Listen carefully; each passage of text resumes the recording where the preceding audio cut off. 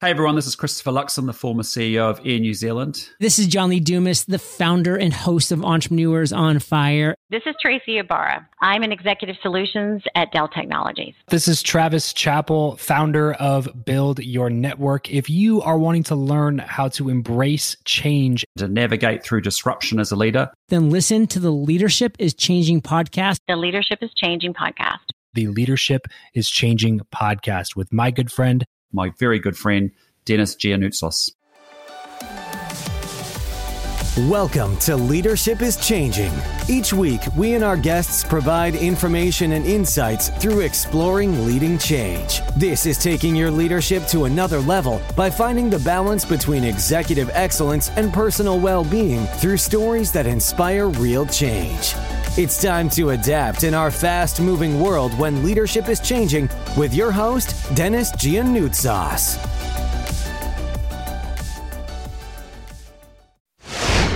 Hi, Dennis. Thanks for having me. Awesome. Now, whereabouts in the world are you today? I am from sunny Singapore.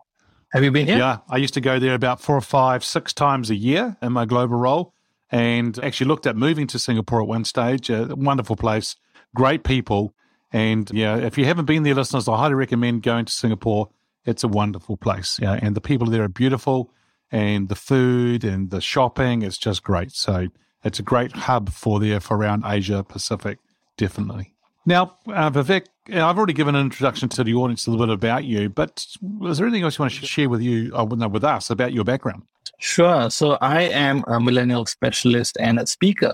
What I do is I talk to organizations about how they can recruit, reward, and retain the younger generation in the workplace. I believe that leadership is changing, and the way we lead with the younger generation has to also change in order to really keep them longer, not keep them forever, but keep them longer than we are keeping them today. And that is only possible if we let go of leadership that's rooted in the past and embrace newer ways of leading.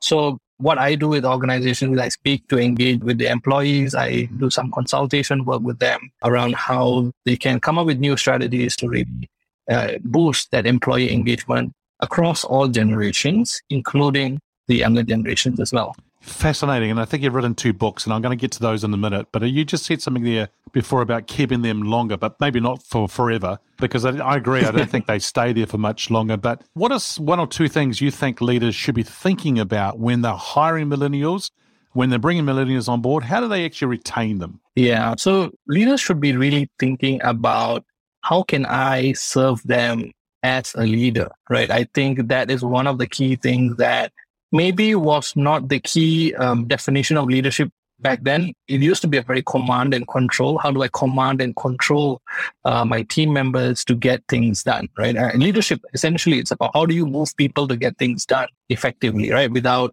having to really be the one doing it yourself. You get people to do it for you. And that's where I believe that if you want to really get millennials moving as fast as possible to the highest potential, then you got to start asking, what can I be doing differently with this group so that they feel motivated and inspired to go above and beyond.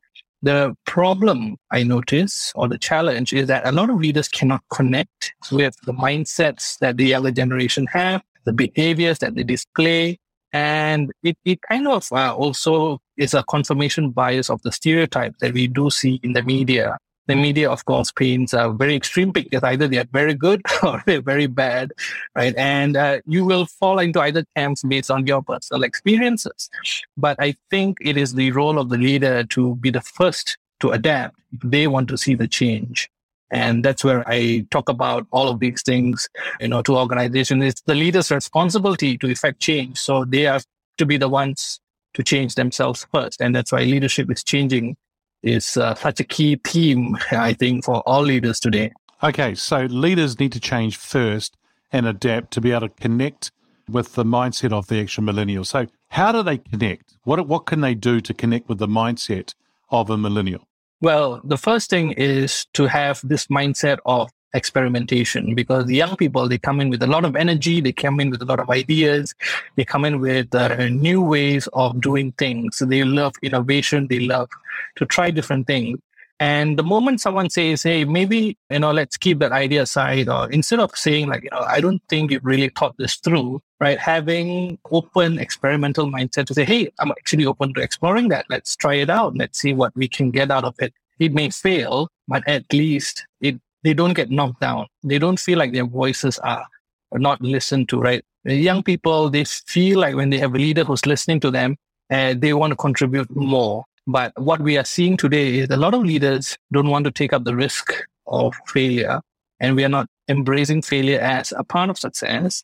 So what we do is, okay, maybe you stay here for a few years before you tell me how to do my job, right? So that's the kind of feedback that they get. And then what then happens is they stop contributing. They go into what we call quiet quitting. Okay, you're not gonna take in my ideas, and I'm just gonna do what's basic and what's necessary. I know I'm still gonna get paid anyway. There's no point for me to go over, above, and beyond because my leader isn't listening to me, and I don't feel heard, and I don't feel like contributing. So we actually need leaders to really have that open mindset to listen and have that dialogue. And instead of just saying no, maybe even explain why. And that way, at least, they can build a relationship. The original way of don't do it, cancel, no go, it doesn't build a relationship. It, in fact, makes them question, why didn't my leader hear me out? Why wasn't my ideas taken into consideration?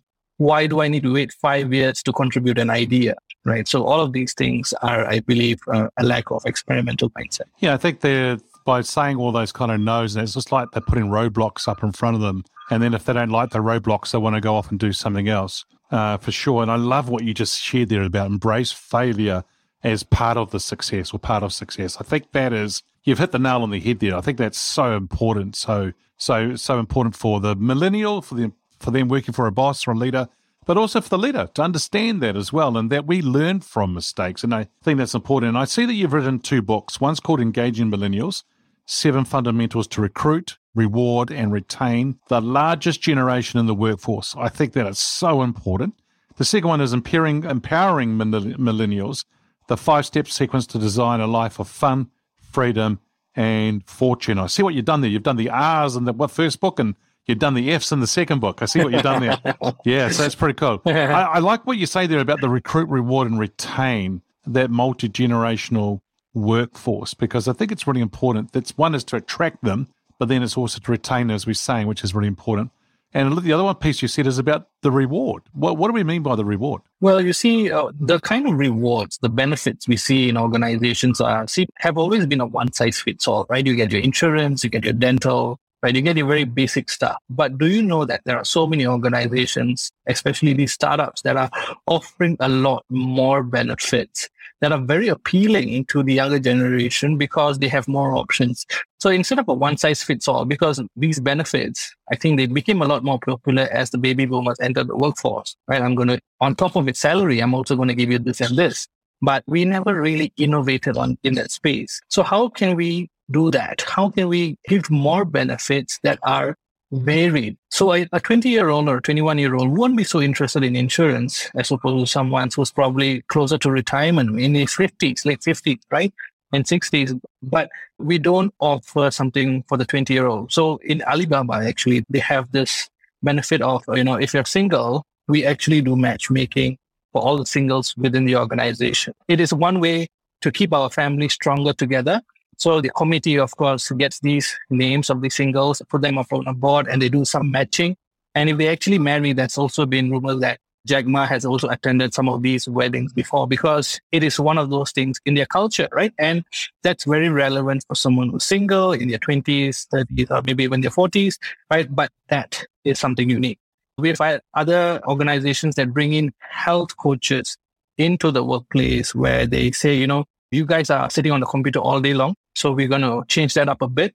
And what we're going to do is we're going to make sure you attend these exercise sessions. That's, super easy. They come to the office, you have a workout, you get a shower, and then you get back to work, right? It's not always an 8 to 5, sit down and work productively, right? It is actually very different. We even had some startup CEOs give up the challenge for people to say that if you actually hit certain health goals, you get an extra salary, unlimited leave, right? So many different ways to engage with the younger generation by offering different benefits that will really excite and bring out the best in them.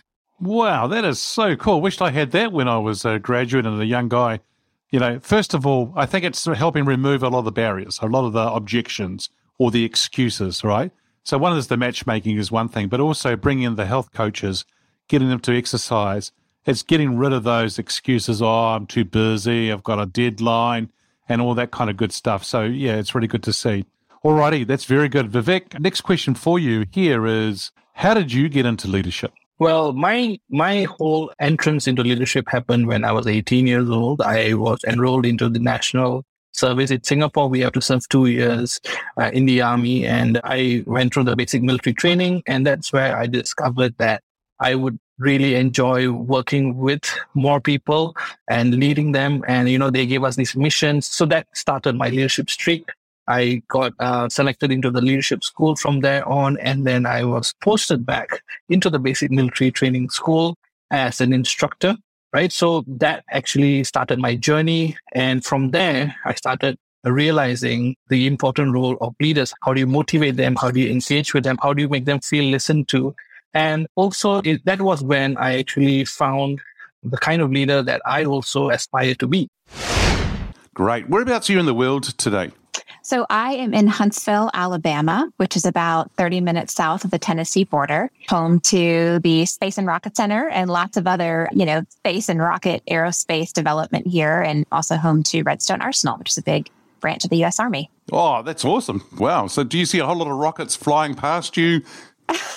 Not flying past us, but definitely on display. Yeah, so we're doing a lot of really neat innovation within the aerospace and space and missile defense arena here. So it's a very exciting place to live. It's absolutely beautiful as well. So yeah. Oh, awesome. And the listeners won't be able to see it, but I can see behind you, you've got a beautiful sign there that says, focus on the good. Yes. And I think that's a beautiful sort of statement to sort of start on here as well.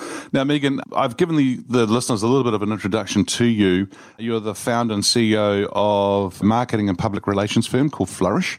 Tell us a little bit more about your background. Yeah, so my background is I actually studied hospitality management at the University of Central Florida in Orlando. Didn't really know what I wanted to do, but I loved that industry. And so I sort of fell into that and fell into marketing, honestly. I started off working for a small engineering company doing sales and customer service, but ultimately it became a marketing role. And I didn't realize that at the time. I've never taken a marketing course in my life, so I'm a little bit of a self-taught marketing professional, but I ran a nonprofit for a couple of years here in North Alabama.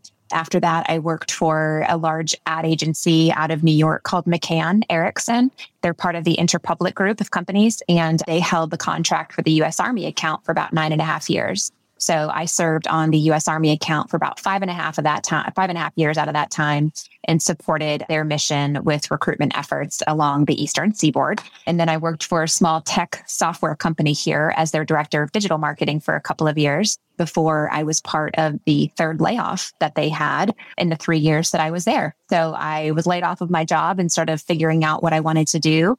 And it was at that time that my oldest daughter at the time said, "Mom, why don't you just start your own business and do your own thing?" And it was a little bit of a dare, but I'm a very competitive person. So I was like, you know what? A challenge accepted. And that was in 2018. So we started Flourish in 2018.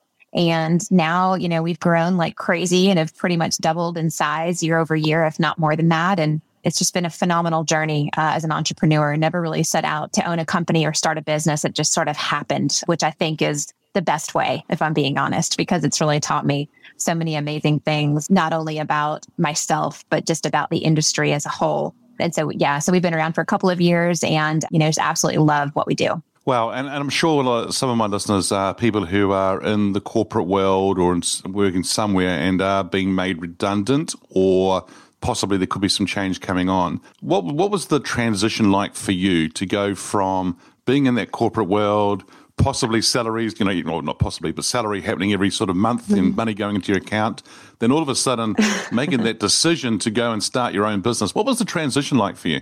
It was extremely scary and made me want to throw up on a daily basis, if I'm being completely honest with you.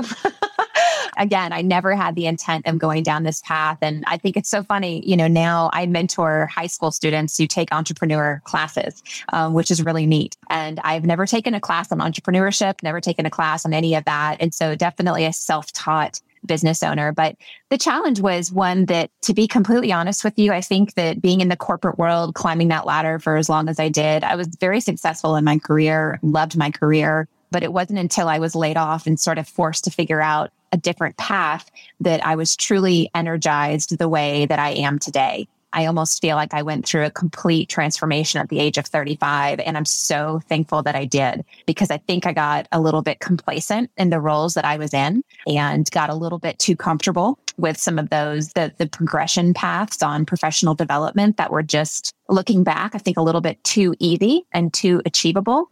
And going down this path of starting my own business, really without having the knowledge around how to do it, absolutely without a doubt, shook me to my core and shook me outside of my comfort zone, which has been an absolute blessing just from a development perspective, both, personally, emotionally, spiritually. It's really allowed me to discover a side of myself that I didn't really know I was capable of being. And so it scared me.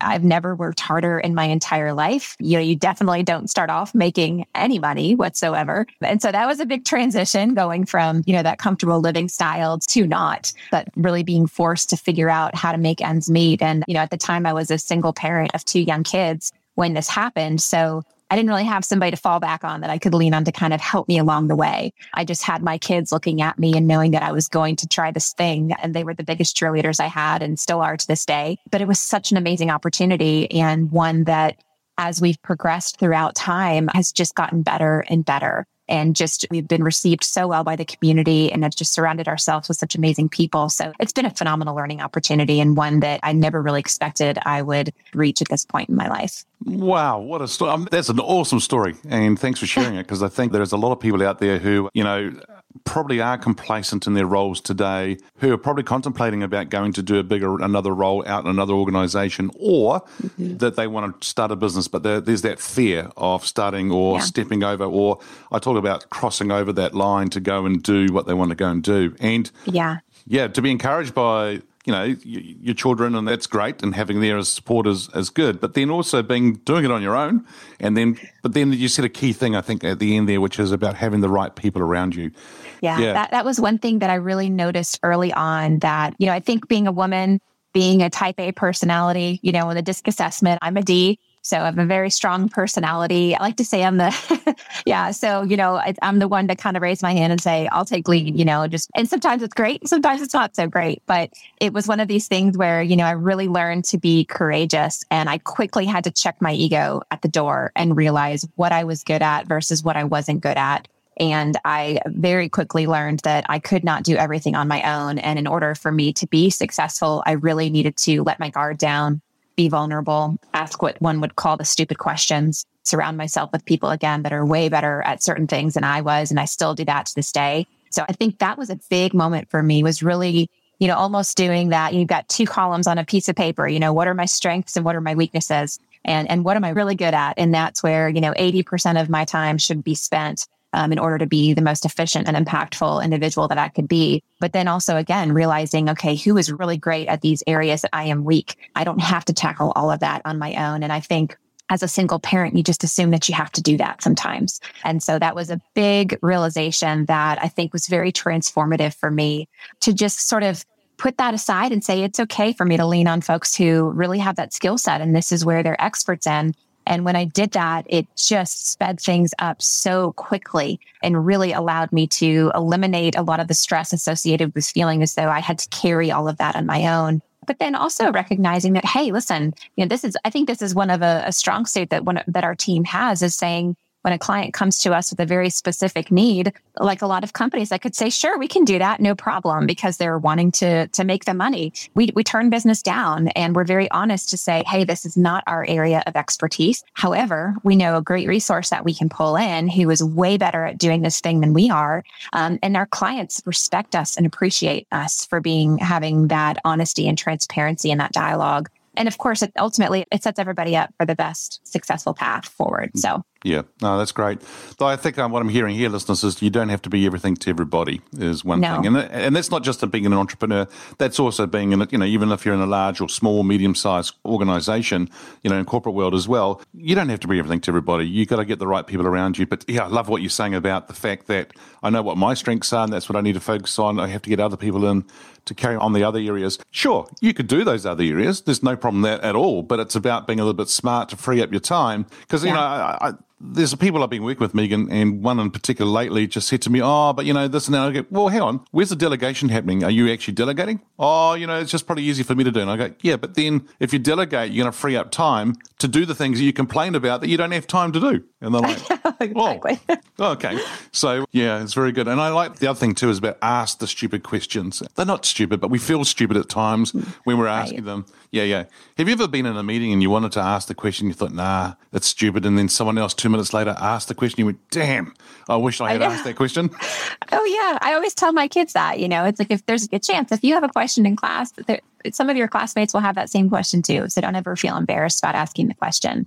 And two, I'm a big proponent, especially, and I know we'll talk a little bit about leadership styles, in a bit, but, a big proponent of, ensuring that, our team, me as an individual, anybody, you have to be equipped with the information that you need to be successful. And otherwise, you cannot go into a business agreement, a discussion, an argument, a debate, a marriage, a relationship, anything without context. And if you don't feel as though you have the context in order to put the best foot forward, you are going to be a disservice in that particular engagement or relationship. So I'm a big proponent of asking for context to ensure, okay, what I heard you say was, we work in communications and, oftentimes men will say blue, women will hear red, right? So making sure that we can really break down any of those communication barriers. And oftentimes that comes from the lack of context behind one's opinion or perspective on things. So going back to the stupid question, you may say something, but I understood it a different way. So in order to ensure that I understand it the way you're trying to communicate it, I do have to ask those questions. And they're not stupid. They're questions that will only set us both up for a more successful engagement. Thank you for listening to this episode of Leadership is Changing with your host, Dennis Giannoutsas. Each week, we and our guests provide information and insights through exploring leading change, inspiring executives and leaders to adapt and lead a bigger game in a fast-moving world.